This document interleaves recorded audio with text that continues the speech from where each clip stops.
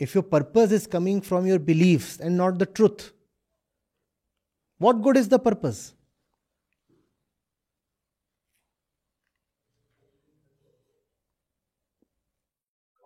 They have Just because you are following certain practices since long, huh?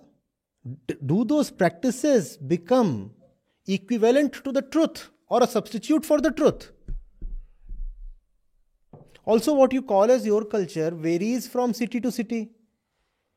I'm not even talking of north and south. I'm saying it varies city to city. Also, what you call as your current culture is simply the culture you have been following since last 50-100 years.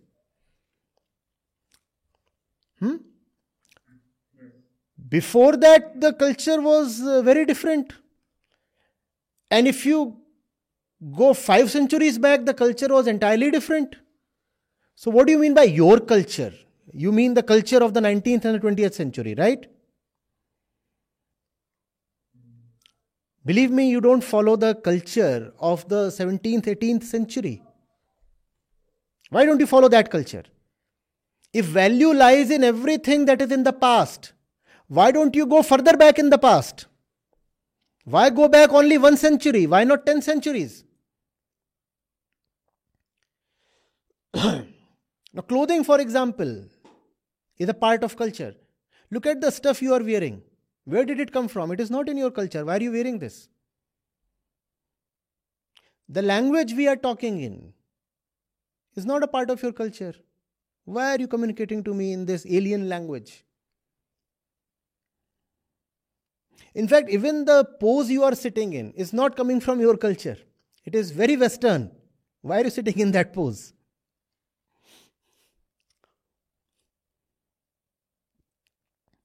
Chips. Where have they come from? Pizza? Okay, chips and pizza we anyway scoff at because of their Western origins. How about the dress that you wear in your festivals? Where is kurta pajama coming from? Where is kurta pajama coming from? It was not there 10 centuries back. It is coming from the same invaders. Oh, so bad. Aloo, potato, and tomato. They were not there in the Vedic times. Invaders brought them very recently, both tomato and potato. But you enjoy aloo like anything. So bad, huh? Aloo was not a part of our culture. No, sir. No aloo. For all those who keep talking only of Sanskriti, keep aloo away, first thing. Aloo is a foreign thing. The invaders brought it actually.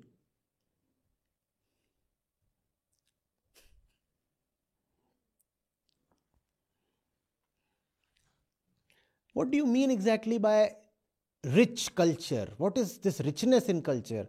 To me, only Satya is rich, only truth is rich, all else is nothing. The fireworks that you celebrate so much in Diwali, do you think you are having fireworks 3 centuries back? Again, that is something that has a foreign imprint on that. But today you say it's an inalienable part of my culture. What do you mean by your culture?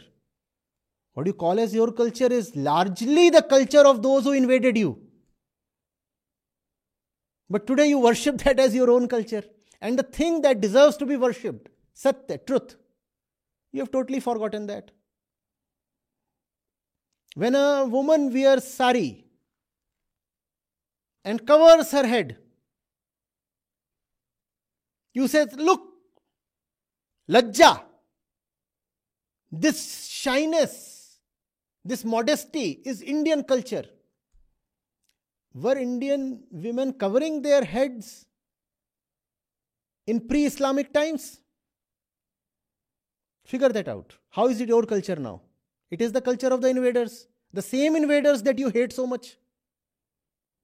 And you use your culture to hate them. The fact is, even your culture is coming from the invaders. Pulao. Where is pulao coming from?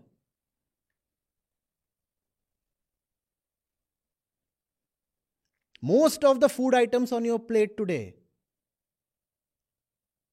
You'll not like it when you hear where they are coming from. And many food items that you do not like today, they were originally a part of your culture. For example, somras. Today you say, oh, all the Sanskritiwadis will say, alcohol is so bad, alcohol is so bad. The thing is, if you go to the Vedas, continuously even the rishis are praising som. Indra is especially fond of som. It was Islamic morality in which alcohol was banned. It is Islam that detests alcohol a lot. Alcohol is bad, alcohol is bad. So do you know where your aversion to alcohol is coming from? It is coming from the invaders. In your culture, alcohol was great. Not that everybody was a drunkard, but nobody was taking the issue of alcohol very seriously. It is all right. Let there be some soma. And it used to be a part even of religious offerings. So rishis have gathered and there you have somras. What is your culture? The real man, the man of truth, is devoted to mukti and satya, not to Sanskriti. In some sense, entire Bhagavad Gita is a struggle of mukti against Sanskriti. Arjun is quoting all the things related to Sanskriti. Culture. He is saying, if we fight, then all the Kshatriyas will die. So all the Kshatriya women will then marry people from the lower castes, lower Varnas. And Varna Sankar, babies will be born. This is Sanskriti. And if those are born, then the homage that they will offer to the dead ancestors will not be accepted. And the souls of the dead ancestors will remain thirsty and restless. And Krishna says, keep all this trash aside. To hell with your culture. I'll tell you that the only thing that matters is mukti, liberation. And liberation is what I stand for. So be devoted to me and do as I say. Keep all your misogyny and your superstition aside. And do you see all these things in what Arjun is saying? He is saying women, they should not marry lower castes. Men were allowed to marry lower caste women. But women, they should not marry non-Kshatriyas. And superstition, a lot of superstition in what Arjun is saying. All that is in chapter 1 of Bhagavad Gita. So what you call as your culture has a lot of superstition as well. Why do you want to venerate that? Culture is man-made. And it should keep getting refined episodically, timely, continuously, rather. Not even episodically. Culture is something that pertains to a particular place at a particular moment in time. Culture is time-bound and must change with time.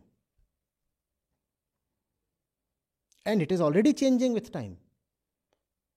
100 years back, you would have said caste system, untouchability. Not even untouchability, unseeability. There are certain people you were saying they cannot even be seen.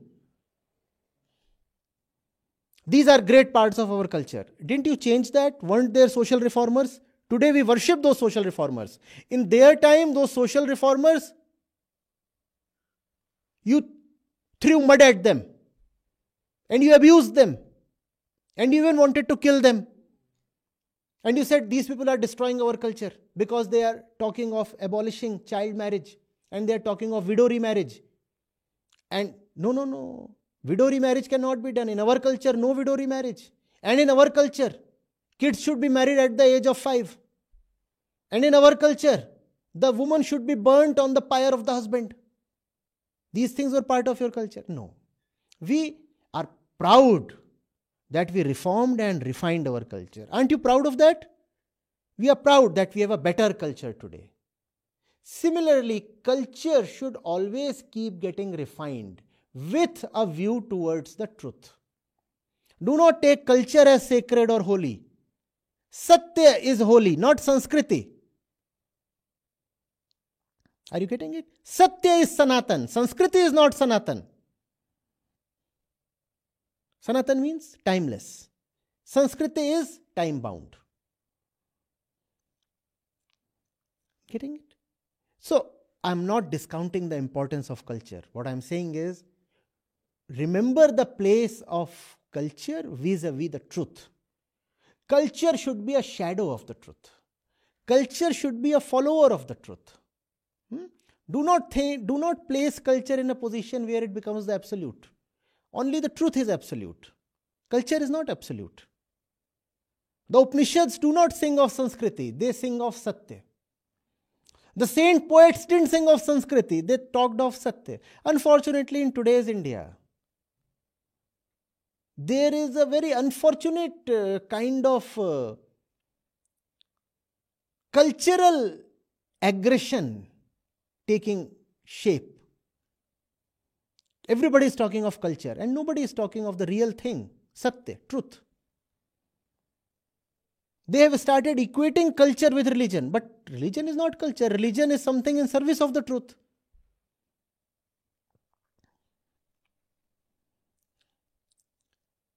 Are you getting it? Huh?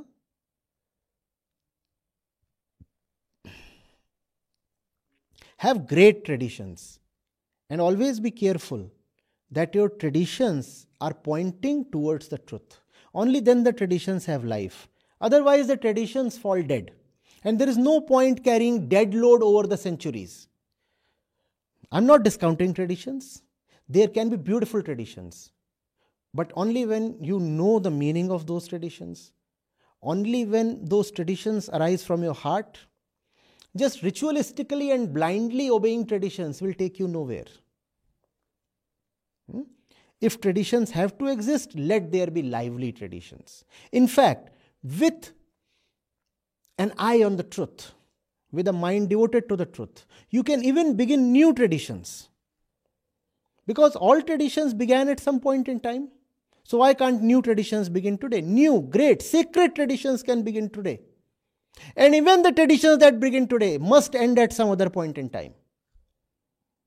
Because today's traditions will be applicable to today's man, today's environment, today's society, today's economy. 200 years later, those traditions might not be useful. So then those traditions can be reformed or totally disposed away. And the new traditions should come up. Traditions are not sacred. Traditions can be dropped and new traditions can be started. And even ancient traditions can be continued if there is meaning in them. And that meaning you don't need to superimpose on the tradition, because that's also a trend these days. Take some random tradition and superimpose meaning on it. Say, no, this tradition is not random. It has this meaning. No. The tradition has no meaning at all. You are needlessly imposing meaning on the tradition. No, that kind of pseudo-scientific thing don't attempt, please. Let the tradition have real meaning, and then it can continue for long.